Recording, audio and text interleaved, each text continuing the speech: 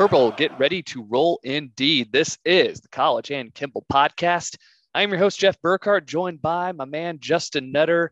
And man, there's not a whole lot to say about the game this past Saturday other than the fact that it was a win, but it was a win I think that's going to take on a great deal more significance as we get further into this season. A lot of fun ahead as we get set to break down K-State's thrilling 10-9 victory over Iowa State in Ames. And Justin, I'll just start off right there, man. It wasn't pretty to watch, but the refrain really from Coach Kleiman throughout the last couple of weeks, he keeps talking so much about each week is a one-game season, and this was very much what that kind of encapsulated. Just you come off of a game where you ring up Texas Tech for 37 points and Adrian Martinez and Deuce are running wild. You rack up over 300 yards and you just have a total key change, heel turn, completely different style game the next week against Iowa State. But this team still manages to go on the road and get it done in a big way. Yeah. I mean, I think we knew it was going to be a clash of two pretty stout defenses. I don't think anyone really saw it manifesting to the tune of a 10-9 game. Obviously, K-State left some points on the board. And when you look at, the yardage output, I know we'll get into the numbers here a little bit down the road, but, when you look at the yardage output and you consider the points we left on the board, this didn't need to be, quite the barn burner. And, K-State didn't really need to sweat this out quite like they did. But, like you said, winning ugly is still winning. I'll just put it this way. We are filming this on Wednesday. And I was supposed to turn 35 this Friday, but after that K-State game and the immediately following Chiefs game, I'm about 57 years old now.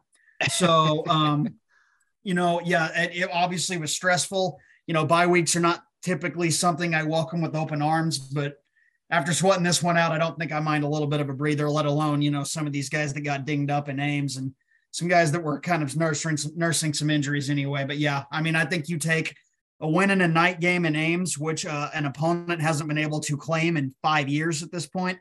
You take that however the hell you can get it, and you get the hell out of there. So, obviously credit to a lot of guys for gutting it out and making just enough key plays to get it done. This was very much I've been on this 5-hour flight. I'm just ready to get off the plane, get my stuff, and get the hell out of Dodge. You hit it perfectly there. And fortunately, K-State able to get it done. This was a lot of interesting statistical facts coming out after this one. So the last time K-State had a score of 10 points or fewer and won, you have to go all the way back to 1993, a game. If you're a nerd like myself, and I imagine you've seen the 1993 Kansas State highlight tape a time or two, Nutter, K-State picking up a big-time home win on the old AstroTurf at Wagner Field against KU. That first, I believe it was the first Saturday in October that season. And then you got to rewind the clock back even further for a road conference victory. You have to go all the way back to 1982, a game in which the Wildcats scored fewer than 10 points and won. And strangely enough, in Ames, so 40 years passing. So we have these weird milestone stats here. But like I said, this is one you absolutely take and run, and you're more than happy to get out of there with a win. Iowa State, there were so many things working against you in that game. When you think about just the nighttime atmosphere in Ames, that was very much a team that had its back against the wall. Iowa State fans still showed up in a big way. They rocked their win in the dark uniforms, and they had not lost in those in Ames.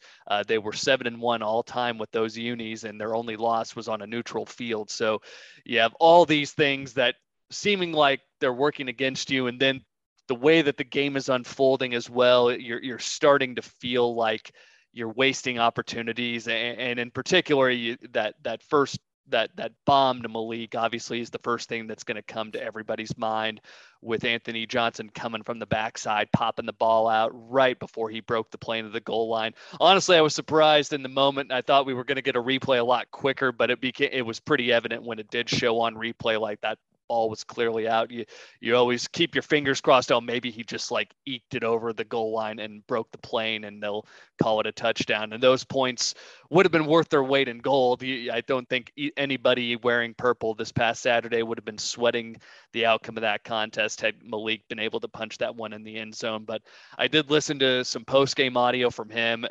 Dude was remarkably upbeat, not down on himself, said the teammates, as you would expect them to be, highly encouraging in terms of getting him back up and in high spirits and able to go out there and perform. And he had himself quite a ball game. And I think that's a good opportunity to look at some of the numbers in this game for Kansas State. At a high level, Kansas State outgains Iowa State 388 to 276. Yards per play advantage, pretty decided here. K-State plus 2.2 yards per play, 6.7 per snap for the Wildcat offense, 4.5 for Iowa State. And again, keep in mind, this is still the best defense in the Big 12 by a number of statistical measures, by efficiency measures. The fact that K-State was able to pop a couple of big-time explosive plays in this game was huge and really did a lot in terms of shaping how this one ultimately ended up playing out. Offensively, I'll say this. I remember mentioning in our preview, this is one where you just hope you can get a couple of chunk plays in the passing game, and then you can kind of turn things over to Adrian and Deuce to do their thing. Well, you got big chunk plays, but you didn't really get much out of the running game this past Saturday. And was that concerning to you as we get set to move forward here? Because this was the first time in a while it seemed like we had the full complement of the starting offensive line, sans Potier, obviously, but just really struggled to open up holes, and Deuce really wasn't a factor either. I think probably the weirdest thing is Deuce was probably most effective as a lead blocker. That seemed to be about the only time that K-State could really get anything going on the ground was when it was designed to Adrian and he had either Deuce or Giddens out there in front of him.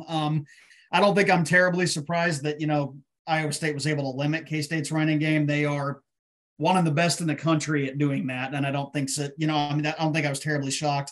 Was I a little surprised that they did it as well as they did? Yeah, maybe a little bit. I definitely thought it would be more of a factor. That said, you can definitely tell, you look at that last drive when K-State desperately needed a couple of first downs to put that thing out of reach and not give Iowa State, one more possession in a 1-point game. Adrian was able to pick up a couple on the ground. So, got it done when they needed to, but was I surprised to see, rushing yards at a premium all night? No, not at all. The other weird thing in this game is you expect, just with K-State not really sustaining much on the ground, you would have expected a lot of just very much feast or famine, a lot of 3 and outs.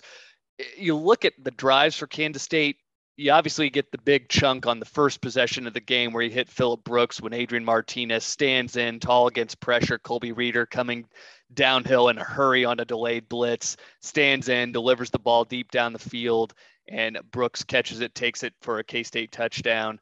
You get that one, but then you look at the rest of the drives, you gain 21 yards, 30 yards, 68 yards on the one that got fumbled out into the end zone, 30 yards. K-State really actually did do a reasonably good job of sustaining drives and not just getting totally overwhelmed as far as field position goes. That was honestly my biggest concern, was that Iowa State would win so much on first down. And I didn't heed my own words as far as being a fan on this past Saturday goes, but I was very much convinced that Iowa State was going to have those negative plays where they were going to get in the backfield and blow up a first down play and drop you for a 3 or 4 yard loss and put this offense behind the chains.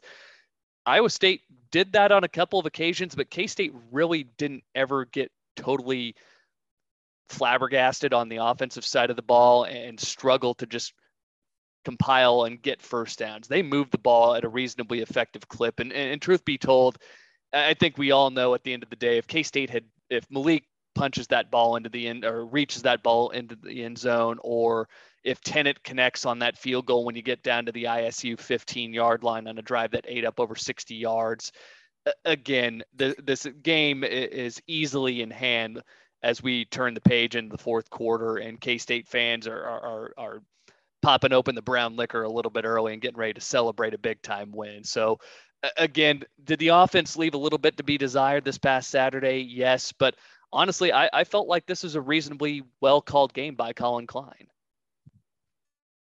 Yeah, I mean, it's funny when you look at it. You don't feel like K-State picked up 16 first downs because so many of those drives didn't end in points.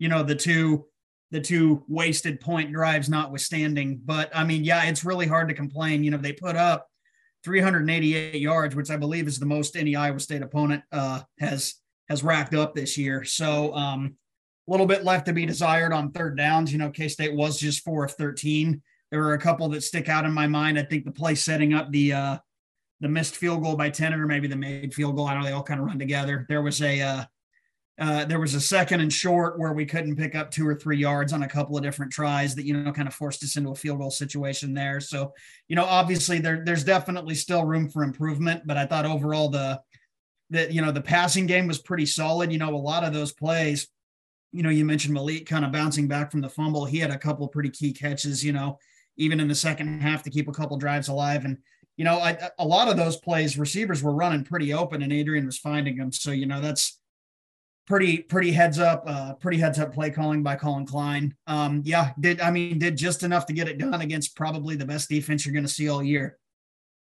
12.8 per pass attempt for the Wildcats. We do also have to, and we can't just say Adrian because of that nice little trick play throwback to 9 a.m. who caught that pass. Nice ball there from Malik. So again, good to see Colin also going back and trusting in a very critical spot in the game as well. Hey, I'm going to trust Malik Knowles to come in here, take a reverse and throw a pass.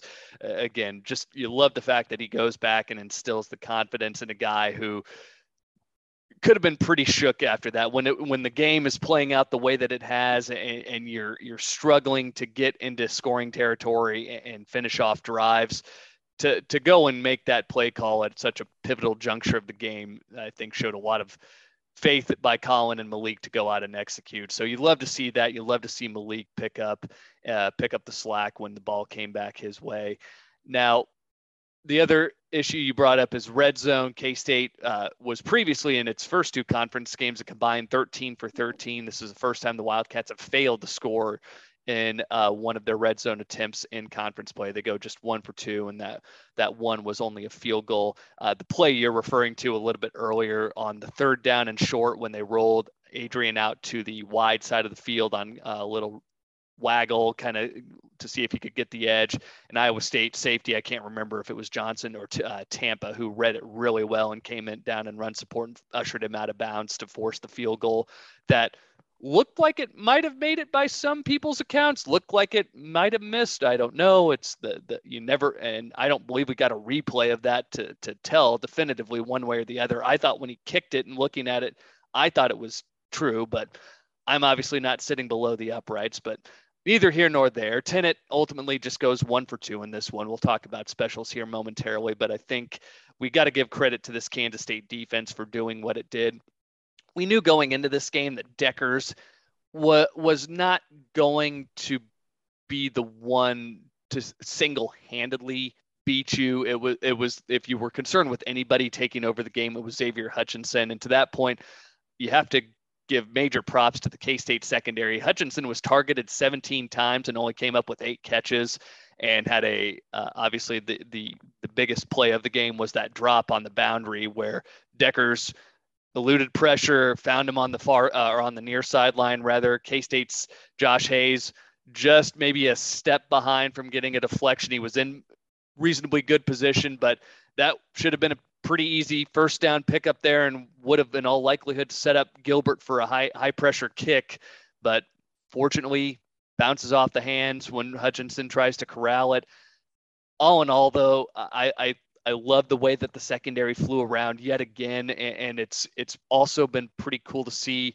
We haven't just been focusing on one guy. It seems like each and every week we're having a big time standout performance, whether it's Brents or Echo or Savage. And this past week, it's Hayes, obviously being named the Big 12 Defensive Player of the Week. You got to love what the back end's been doing. These guys are playing hard and fast. And I remember saying it, when we were filming last week, that obviously a team that, puts a lot of the eggs in the basket of one standout receiver. I'm not going to be terribly concerned about that because we've got the corners to handle that. And I know, safety was a little bit of a concern coming into the season. But knowing how Kleiman had done in the portal with veteran guys in the defensive backfield already, guys like Russ Yeast or Reggie Stubblefield, I was not terribly concerned about how they were going to shake out. I didn't necessarily think they would be this good this fast, but yeah, Josh Hayes was everywhere. I mean, that guy was in the backfield. He was breaking up pass plays. You name it. That dude was everywhere. He deserves every bit of that defensive player of the week honor. And yeah, Brents and Boydo both had their work cut out for them, trying to limit Hutchinson. I think you said, he could go off for 100 yards. K-State could handle that. And I think he hit 100 on the nose. But he was targeted more than twice as many times as he actually hauled it in. Obviously, that last one being, like you said, the biggest play of the game. But no, I mean, it's absolutely thrilled with how the secondary played, overall. One injury note to mention here in the linebacker room, and this one could be big as we get set to move forward here. There were a couple of players that got dinged here and there, and Kleiman has mentioned here during his weekly presser that he doesn't expect anybody to miss extended time. All guys should be available for the Cats' upcoming game against TCU this Saturday after next. But Khalid Duke is one who could potentially be out for extended time. How do you see that potentially impacting this linebacker room as we move forward? Yeah, I mean, obviously Green and Moore have both been, pretty fantastic. Moore especially, I think, has maybe caught a little people off guard this season. I know, unfortunately, they really feel, especially in the Tech game, like they had kind of unlocked something. I know lining Duke and Felix up on one side of the field, they just, create all kinds of havoc for that side of the offensive line. So, it's unfortunate if you lose that, that new wrinkle that you had kind of implemented into the defense. Hopefully it's nothing serious. We can get him back, in a game or two. But, I think enough guys have stepped up. And like you said, enough other guys, on the back end of that defense have stepped up that I don't know that he's going to be a detrimental loss. But that's a pretty damn good player that you don't want out anymore, any longer than he has to be. Coming off of a week in which he was named co-Big 12 Defensive Player of the Week for his 3-sack performance the week prior against Texas Tech. You really thought he was getting set to turn a corner, and people were talking about how hyped he was when he found out how he was going to be so integral in that game plan against Tech, and he wrecked shop along with Felix. And Khalid Duke is easily the highest graded linebacker so far this season for Kansas State, checking in with a 74.3 overall. He's been really solid and just overall tackling in that respect. Pass rush, he's been great as well. So we're probably going to see a little bit more, or not a little bit more, but I would suspect Nick Allen is likely going to be the one who gets a lion's share of those snaps. I know Gavin Forche is a guy that the staff is trying to bring along. Crew Jackson, another one. Haven't seen him as much, though. So it'll be interesting to see who starts to come in and spell who here. Des Purnell is another guy. We've been seeing a lot more of him so far. So, again, we're going to really call upon some of these younger guys to contribute in really what's going to be the meat of this Big 12 slate for the Wildcats with these games upcoming against TCU, Oklahoma State, and Texas. So we'll save that. We'll table that problem for next week when the Wildcats get set to square off against TCU. One last thing we'll mention here before we formally close the book on the Iowa State game. Special teams in this one, a little dicey. Obviously, we talked about the kick from Tennant, but in the same breath, I think we're seeing a kid who's developing and making progress mentally and still working through some of the mechanical things. But at the end of the day, I come away from this one just all smiles when I think about we just had this kid go in to Ames and make a field goal to switch the outcome. It was the game-winning score with less than 8 minutes to go on the road. That's something I think that will really bolster his confidence as we get set to move forward. And Nutter, I don't know how you're feeling about him to date, but I think honestly, just going through some initial growing pains here, but I think he's turning into a reasonably reliable kicker. No, he is. I mean, I don't know. I don't have the numbers in front of me. I think that's what, maybe 8 of his last 9, I think. You think about what happened to Iowa State the week before in Lawrence, like in a game where literally every point mattered, Tennant had the final 3 in a 1-point game. So, you hope he can build on that. And, you're going to play, and there are fewer hostile environments there are a few more hostile environments that he'll play in this season. And, was able to get it done when it mattered most. So yeah, you hope he can build on that. Something that is probably worth keeping an eye on. They haven't had to really count on him from any distance this year. It feels like just about everything he's hit's been inside of about 35. So, we know he's got the leg. He hit a 50-plus yarder last year in Austin. If he can put it all together, I think he still has a chance to be a very good kicker and have a pretty long career at K-State. But yeah, I think you kind of just have to take away that, he hit the game winner and just, kind of focus on that. You mentioned Jace Ruder, and this is the time as a Kansas State fan, I can't do anything other than just throw my hands up and say college kickers. He had an utterly forgettable outing the week before in Lawrence, missed 3 field goals, including what would have been a game-tying attempt in the final seconds. Kid comes back home, feels more comfortable, cashes all 3 of his tries, including 2 from beyond 40. Shout out to Jace Ruder, man, for delivering in clutch spots, but in the same breath, I think Iowa State fans, or at least reasonable ones, are probably counting their lucky stars and weren't necessarily banking on points each time he trotted out onto the field. So I think that, again, kind of underscores what we knew about this game in terms of Matt Campbell's overall approach and philosophy. He plays these games tight. I look back at the numbers for the last 5 seasons, and Iowa State in games in which they fall anywhere between a 4-point favorite and a 4-point dog. Matt Campbell's guys are 2-12 straight up in those games. He wanted to lean on his defense, and he felt that was the best unit on the field. And I don't think Campbell was wrong in that assessment there, but that Iowa State offense sputtered. And I will say also, I got to give credit to the K-State defense as well in those final couple of possessions in which Iowa State started its second to last drive on the KSU 49, getting the big return on the kickoff. And then the final possession of the game, they start on the ISU 48. And K-State doesn't allow Iowa State to even get to the 40 on either one of those drives. Klanderman's group did it all this past Saturday. Secondary rallied to the ball. This was going to be a game in which they were really called upon to tackle well in space. We saw that obviously from Josh Hayes, Echo Boydo making plays in space. Just a great effort overall from the secondary. Van Malone's guys were really keyed in this past Saturday. And I think at a higher level, I come away feeling even more encouraged by the fact that this team has now demonstrated it can win any type of game, if you will. Being in that shootout in the first week of conference play against Oklahoma, you really had to lean on your offense to come back and deliver when Oklahoma kept responding after a K-State score.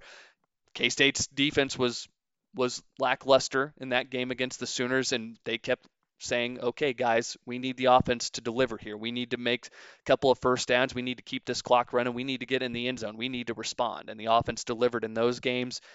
The week after against Texas Tech, again, shootout adjacent, I'll say, but a game in which you're a pretty decided favorite going into that matchup. And yeah, you get caught in the slog in the second half, or in the late stages of the second quarter on into the third, but ultimately you find a way to generate some big plays on offense. Your defense delivers a couple of key stops. You pull away and win a game by 2 scores. And then this past Saturday, Campbell drags you down into the muck, makes this thing just an absolute shit fight, and you guys find a way to get it done. It's the defense that rises up in the key spots.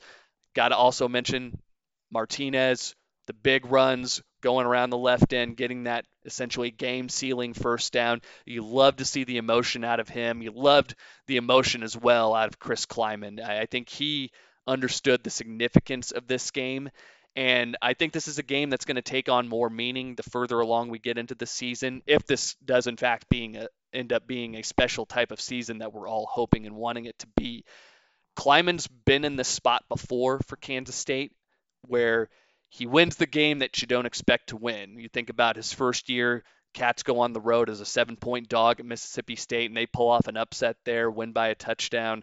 And then you're thinking, man, we're 3-0. We got a bye. We're going to face Oklahoma State next week. Let's go do this thing. Let's show that we're a Big 12 title contender. And then Mike Gundy smacks you around. Same thing later on in that same season. You upset Oklahoma. Unprecedented. Nobody expects you to do it. First time you had a home win over Oklahoma since 1996. It had been a long ass time. And then you go on the road a couple weeks later, you get up 17-7 against Texas, but you end up losing by a field goal at the gun. Even last year, K-State starts 3-0, and again you're thinking, man, this team, we just got to bide some time and get Skylar back. But then they go on the road, and of course, it's Mike Gundy who smacks you around. That, I think that's the key here. Just avoid Mike Gundy like the plague when you start up conference play. But Klieman showed me something. He understood, like I said, this was a pivotal game. This is a potential season-changing, season-defining type of victory to go on the road and win in what I will say is likely the most hostile environment K-State will see the rest of the way. Not to impugn the atmospheres at TCU or Baylor or West Virginia, but I think everybody understands winning in Ames is tough. The last 2 years in Big 12 play, Iowa State was a perfect 9-0 in conference games at home. It's tough to win there. And Klieman said as much in his post game. He said as much during his press conference. He knew this one was going to mean a little bit extra. And that's why I was grinning ear to ear when I saw him give Gene that big bear hug after the game. This was big. This was big for this team as we get set to move forward here and come down the home stretch of the season. A couple of other things I'll mention here as we get set to move into the Q&A. K-State moved up in the polls, 16th in the coaches, 17th in the AP following the victory. Adrian Martinez named to the Maxwell Award watch list after his performance this past Saturday. And again, you love nothing more than to see him really rectify his career in a manner of speaking, just what he's given this Kansas State team, and you love the maturity and everything he gives this team both on the field and off the field. I can't say enough about what 9 a.m. has meant to this squad, and again, to be able to dig Nebraska fans is a little bit of an added bonus here, but just on a personal level, knowing that like the treatment that he was subject to in Lincoln over the last few years, you love the fact that he's thriving the way that he has, and certainly hope that he can keep it up on that front. And I have no doubt Colin Klein will be calling plenty of QB runs for him, and he'll have plenty of opportunities to deliver in the rushing game moving forward. And then the final thing I'll mention, I touched on it a little bit earlier, but Iowa State losing for the first time in those win in the dark uniforms when they're at least at home. There you go, Cat fans. Alternate uniforms, you deviate from the norm, everything's cursed. Never mind the fact that Iowa State had previously won 7 games in those all-black unis, but neither here nor there. You can't go away from the traditional colors. Am I right, Cat fans? All right. With all that said, let's go ahead and jump into the Q&A here. We had a handful of questions come in from our listeners. Thanks again for dropping those on the College and Kimball Twitter account. And again, follow us if you haven't already, college_Kimball. We'll start off with Tristan Winkle. That's Winkle 4010 on Twitter, and he wants to know if College Game Day would consider coming to Manhattan if the Wildcats are able to take care of TCU next Saturday. And he specifically mentioned Oklahoma State. I don't know if it's that game. I think the better case, I guess, for Kansas State would be Texas continuing its ascension now that Quinn Ewers is back in the lineup for the Longhorns. If UT continues to reel off some victories here, I think that K-State-Texas game first week in November, that'd be a pretty picturesque setting in Manhattan, Kansas. And I think that ESPN would bite at the chance to cover that type of a game when it looks like the Longhorn resurgence might actually be beginning in earnest. But the tough thing about that one is you're going up against Tennessee, Georgia that same weekend, and that's looking like it could possibly be a matchup of top 5 teams if Tennessee's able to upset Alabama this coming Saturday. So that's going to be a tough ask. It's going to be a tough ask either way. I don't think Oklahoma State is the more likely scenario. It's a possibility if K-State beats TCU and Oklahoma State is still undefeated. But I feel like Game Day would be more inclined to show a little bit of love towards the Texas name and brand here. So I think the other thing you can't really discount either, if if Kansas is able to rally behind Bean or whoever the hell their quarterback is, if the Jayhawks are in a position at the end of the season to be in contention for a Big 12 championship berth and Kansas State is in that same spot, the Sunflower Showdown, man, that game's going to have more juice than it's had in quite a while, either regardless of what happens. But I think that ESPN might consider that one as well, because you've done Ohio State, Michigan, and Auburn, Alabama till you're blue in the face here. That would be a nice pivot away from those traditional rivalries and to be able to showcase the Big 12 and the Sunflower Showdown on a national stage for the final week of the regular season. I think that would be pretty cool. So I think there is a possibility out there. At the end of the day, just keep winning, man. I don't care too much about game day, but if you want that setting, you want that attention, all you got to do is keep winning, and the possibility will be there. And I think K-State does have a chance. Again, my money would be on the Texas game as the more likely one. But Nutter, what say you? Do the Wildcats have a shot to host game day for the Oklahoma State game? So, I'm just looking at other matchups that potential weekend of, Oklahoma State's trip to Manhattan. Obviously, it's all contingent on TCU winning this weekend, right? If either team loses between then and now, I think you can pretty well, put that idea to bed. But, you're looking at a potential top 10 matchup in Manhattan when Oklahoma State comes to town. The only other matchup that jumps off the page at me that day is Ohio State is at Happy Valley for a meeting with Penn State. That's tough. Game day loves those Big Ten venues, so it's hard to say. I got, in terms of ranked matchups, you got Kentucky going to Tennessee, but I believe game day has already been in Knoxville this year. I don't believe they do repeat trips in the same year. So, it's definitely on the table. I think I'm with you, Jeff. The Texas game makes more sense if K-State's coming in on a winning streak. But, if both teams win, if neither TCU or K-State, if neither Oklahoma State or K-State loses between then and now, I definitely think it's on the table.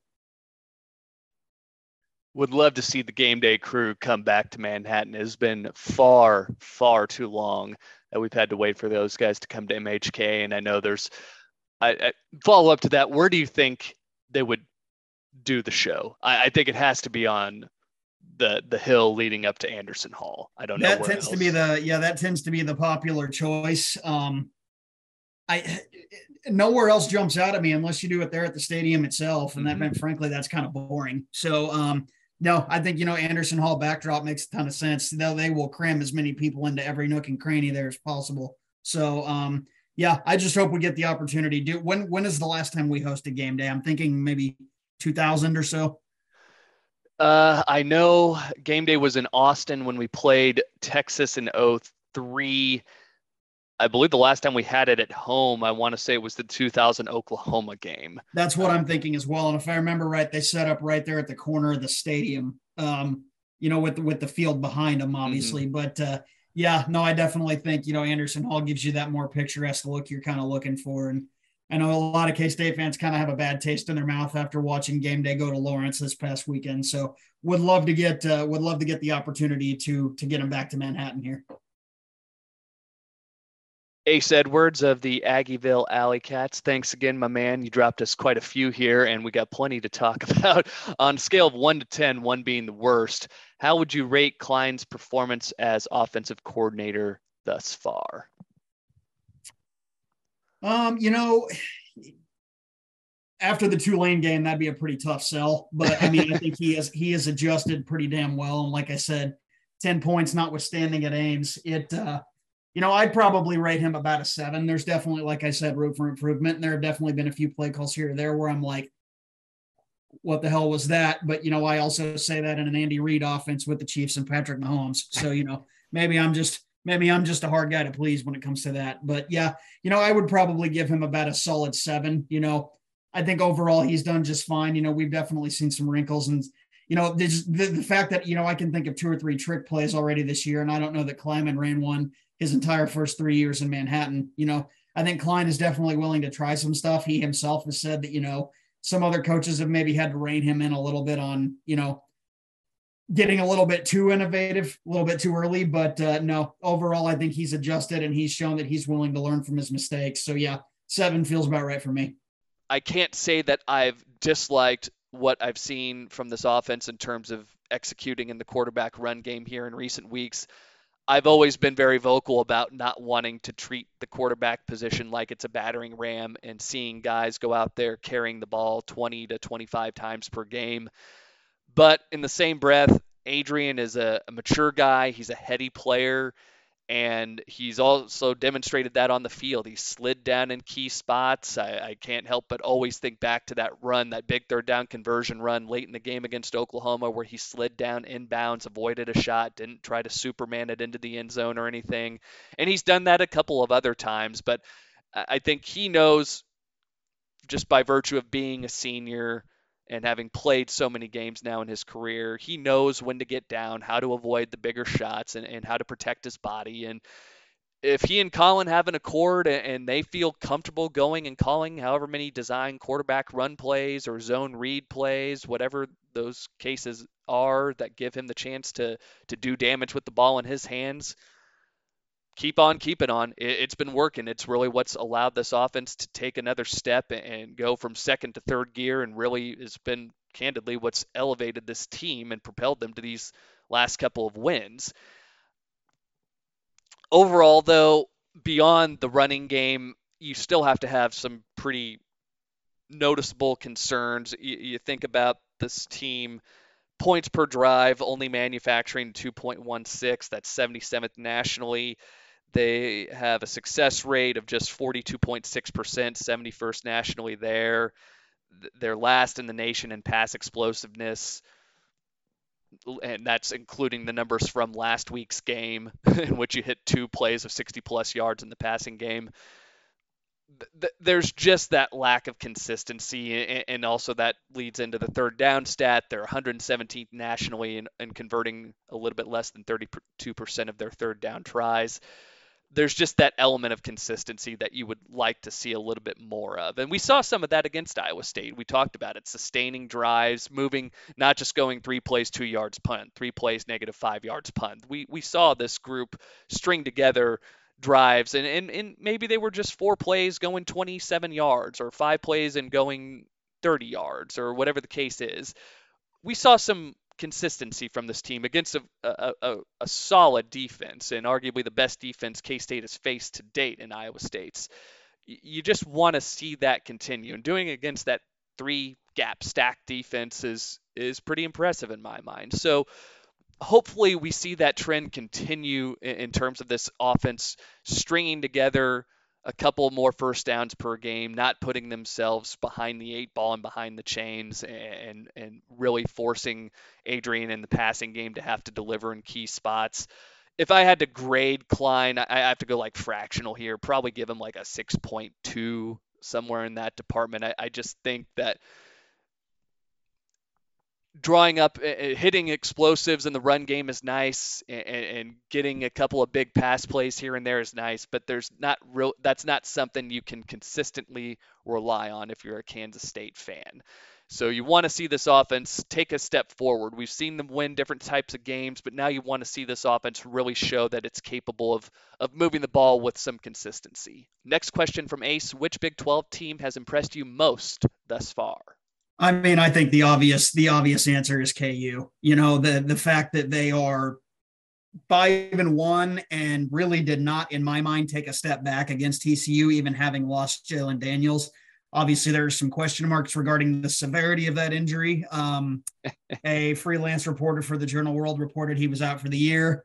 Daniels himself tweeted out and said, I was not aware of that. So, it remains to be seen how much time he might lose, but I think that is absolutely a bowl team. And fact of the matter is, even when he went out, Jason Bean, who was, maybe not the most inspiring over the last couple seasons, came out and pretty well lit up the scoreboard in the second half against TCU, had them in it right down to the very end of the game. So, I mean, I don't think that's any question. Oklahoma State has definitely lived up to the hype, I think. I know they got pushed a little bit against Tech, but I think Tech's going to push a lot of people this year.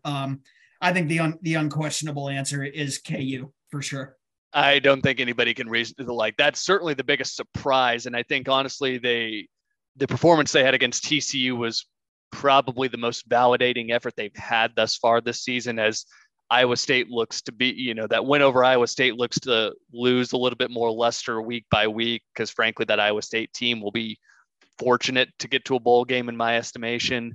And they faced a pretty weak non-con schedule, and the West Virginia game again. I think KU's 2 conference wins are still likely coming against the 2 teams that are going to finish somewhere between 8 and 10 in the final Big 12 standings. But honestly, I'll say the element of living up to, I guess, reloading, Oklahoma State, man, Mike Gundy, got to give them some credit, just doing their thing, lurking in there, sitting here just outside the top 10, or rather in the top 10 right now. I got to give him credit for bouncing, for getting that team to respond when they lost so much personnel. Now, we still have a lot of questions outstanding about Oklahoma State as well, so it'll be interesting to see how they fare against TCU this coming Saturday. But Oklahoma State is probably the team I think not enough people are talking about. And I think if they go on the road and get this win against TCU, all of a sudden they're probably going to be one of the top odds on favorites to get to the Big 12 championship game. So I'll say KU has been the biggest, the impressive surprise, but I think Oklahoma State needs to get a little bit of credit here for what they've done. So that's my pick. Position group that worries you most for K-State. Do you want to take this one first, or do you want me to jump on it? No, yeah, I'll take it. Just based on injuries and the fact that they maybe have been a little shakier than we thought they would be, I definitely thought offensive line was going to be a major strength of this team coming into the year. And there have been a couple of games where it's taken them, maybe a quarter or so to get their feet under them. But I mean, I'm a little concerned about the health of that unit overall. I know we losing Portier early on, obviously that's a huge bummer, not just for the team, but for him individually, having missed the entire last season and to really only get to play, part of one game before, being shelved for an entire second year. That's a pretty huge blow. There's definitely some developmental pieces and some guys that I know they're excited for the future, but maybe aren't quite ready to help yet. But then you think about guys who maybe were ready to jump in and, see some significant snaps, guys like Andrew Langang, who haven't been able to get on the field because of injury. So, I think unfortunately we are one more injury away from being in big trouble on the offensive line. So it's, definitely worth keeping an eye on. I think when the 5 guys that are out there are healthy, I think it's as good as any offensive line in the conference, but the depth definitely worries me. Yeah. And again, I feel like Colin's done a reasonably good job kind of scheming around that personnel shortcoming I feel like we have at wide receiver. Yes, I would love to see more guys emerge in that room, but I think the core that you have with Brooks, Malik, and Cade is serviceable enough for what this offense is. The offensive line is probably the most concerning, next to the only other candidate, at least at this point, is linebacker, not just because you're thin at that group, but you can't really afford to lose Khalid Duke for too much time here, and not to again condemn Nick Allen or Desmond Purnell. And I know Desmond Purnell's been playing reasonably well, and that's why he's seeing as many snaps as he has been here in recent weeks. He's getting a lot more duty here in spelling guys and whatnot. But I'll just play devil's advocate and say linebacker, just because I think that the drop off once you get past the front line is pretty significant. And also you just have that element of inexperience. You've had Daniel Green, who's been a stalwart, and he's racked up 305 snaps so far this season. Khalid Duke had 251. And then you've got Austin Moore, who doesn't miss anything during the damn game. I know the coaches feel comfortable enough with Nick Allen and Desmond Purnell, but beyond that, you don't really, you can't go too deep by any stretch of the imagination. And now you're calling on one of your pieces to come in and start taking on starting snaps while Duke is out for whatever amount of time it ends up being. So I'll just go ahead and say linebacker, just because of the inexperience behind the frontline guys, knowing that Forshea, Crew Jackson, and others are just probably not quite ready to get on the field and really contribute for this team. last question that we got from Ace Edwards: if Adrian keeps up his current play, do we see him to get the nod at all Big 12 at quarterback?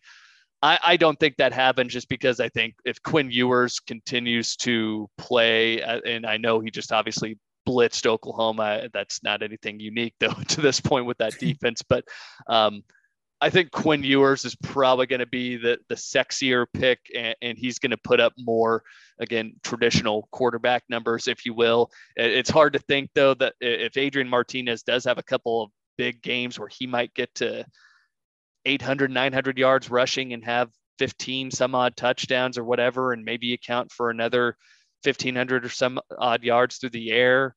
I mean, I would imagine he would get some kind of all-conference distinction, but I think the nod at quarterback is likely going to go to somebody like Quinn Ewers, or if Spencer Sanders continues to play at a high level. I just think that those guys are probably just going to be the sexier pick for the media. That's frankly, you can't forget Max Duggan either. He's had a hell of a year so far. His career was really kind of brought back to life by Sonny Dykes so far this season. So, I think the big thing is a lot of these quarterbacks have yet to play each other. A lot of it depends too on like how much will, voters take wins and losses into account. Because if you look at like Adrian's production, we're winning games and he's making enough plays, but he's not exactly lighting up the stat sheet like some of these guys have been. He's probably not going to have the passing numbers to compete with like a Ewers or like a Duggan or a Sanders. So, I think I'm with you. It's probably going to take winning games and then putting up a little more numbers to really, really work his way into consideration. Yeah, we could be looking at a line similar to what L. Roberson put up in 2002. And that, hey man, I would take that and run with it, because that means this team is likely going to finish at worst 9-3, in my opinion. We'll talk about that here momentarily. Netter, you said we got one more that came in here late. Yeah, we got one from Mike Franchette. It's actually my brother-in-law. So he came in and said, "Is this the most talented roster Klieman has had in Manhattan?" Jeff, I'll let you take that one to start.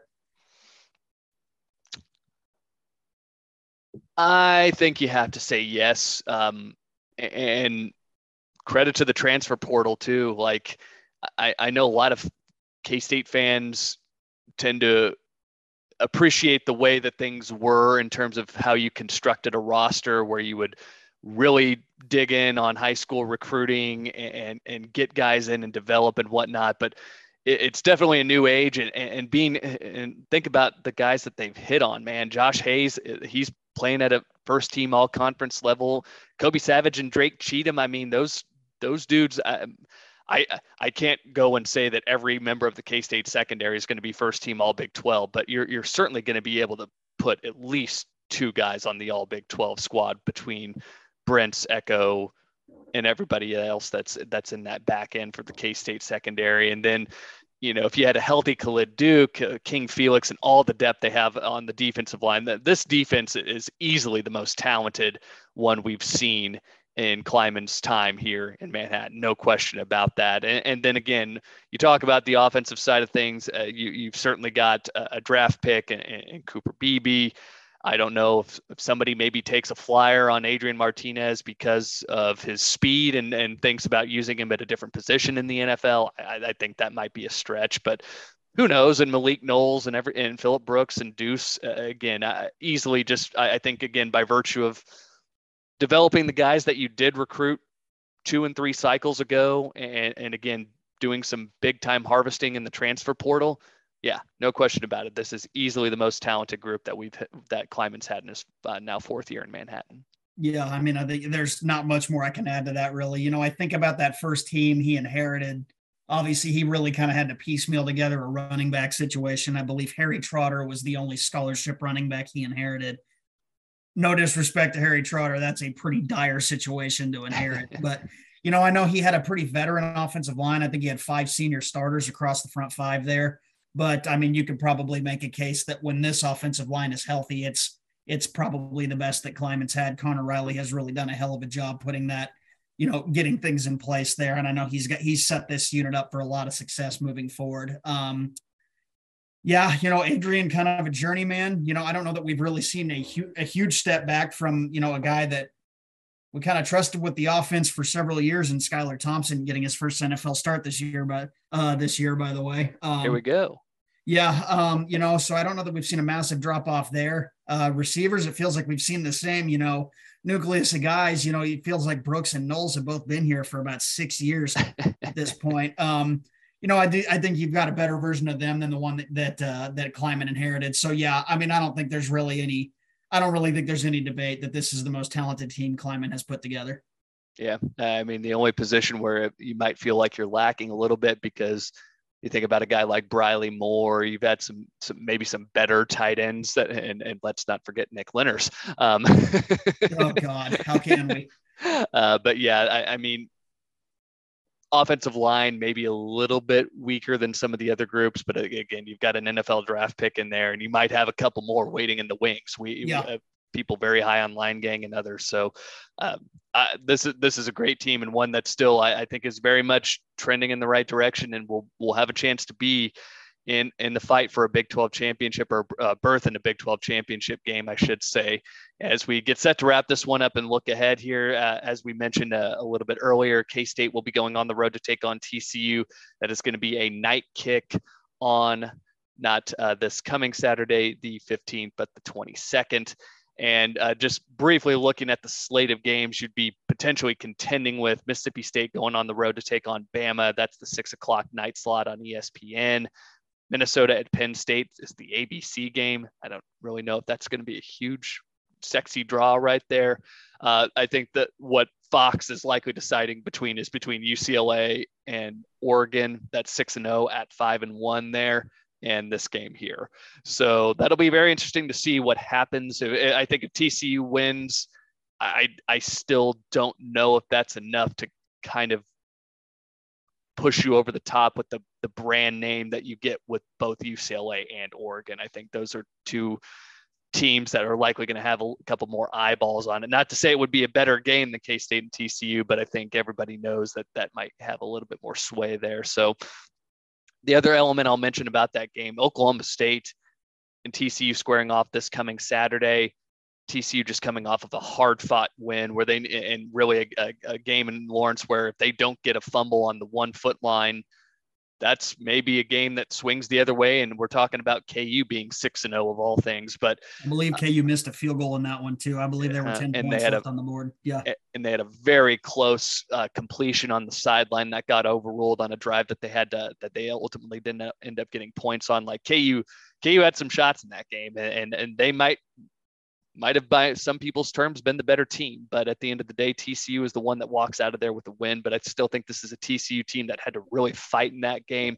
You're going to get beat up this Saturday against Oklahoma State. And then you got K-State being the third game in that sequence, even though you're getting it home, that's going to take a toll on your dudes at some point. So I think K-State's really getting this by at about as good a time as you could have possibly asked for.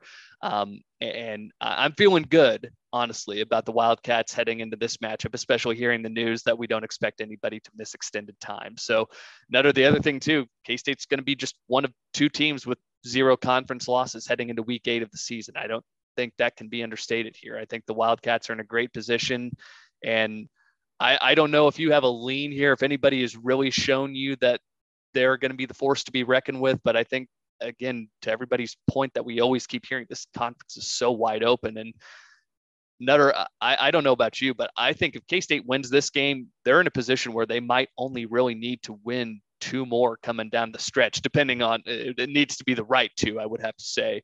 But I think you're in a position where you really only need to get 2 more, and you're probably feeling reasonably good about your shot at getting to Arlington. Yeah, I was talking to a buddy about it a couple of weeks ago. It was after K-State had beat Oklahoma, that this definitely seems like a year where you're going to have a 3 conference loss team headed to Arlington. I don't know that the Big 12 really has any, true playoff contenders this year, but they got a bunch of teams that are going to be beating up on each other, which makes getting out of Ames with that win all that more important, right? I definitely think you're almost affording yourself a loss. Like you said, you hate to look at it that way, but in the conference championship setup that we have, you're almost affording yourself a loss if you can get into Fort Worth and get that win. And you're setting yourself up for a home loaded back into your schedule at that point. So yeah, no, I think it's definitely pretty key. I know we'll get into it in a little more detail next week, but yeah, starting 4-0 would be, I mean, absolutely colossal with as wide open as this conference looks. And it doesn't punch your ticket to Arlington, but you are sitting in a very favorable spot down the stretch. Go enjoy this Saturday, Cat fans. A lot of great football on tap. Got actually going to have a Big 12 game on Thursday night. Baylor going on the road to take on West Virginia. Tricky there if I'm Baylor. That's one that may come up on the short end on. Bears only favored by 3.5 there, and you got KU not getting 9 points at Oklahoma. Iowa State going on the road to take on Texas. Oklahoma State at TCU, as we mentioned. Some great games in the Big 12. Tennessee and Alabama, just a loaded slate for your Week 7. So, Cat fans, go enjoy this weekend off. Get ready to bring it the next Saturday. We'll be back next week, of course, with a preview of the TCU game. So be on the lookout for that in your College and Kimball podcast feed. Follow us on Twitter if you haven't already. It is college_Kimball. Thank you guys again for the download and the stream on whatever your preferred app is. I'll go ahead and wrap it up the way I always do. Cats, man, if you know, you know.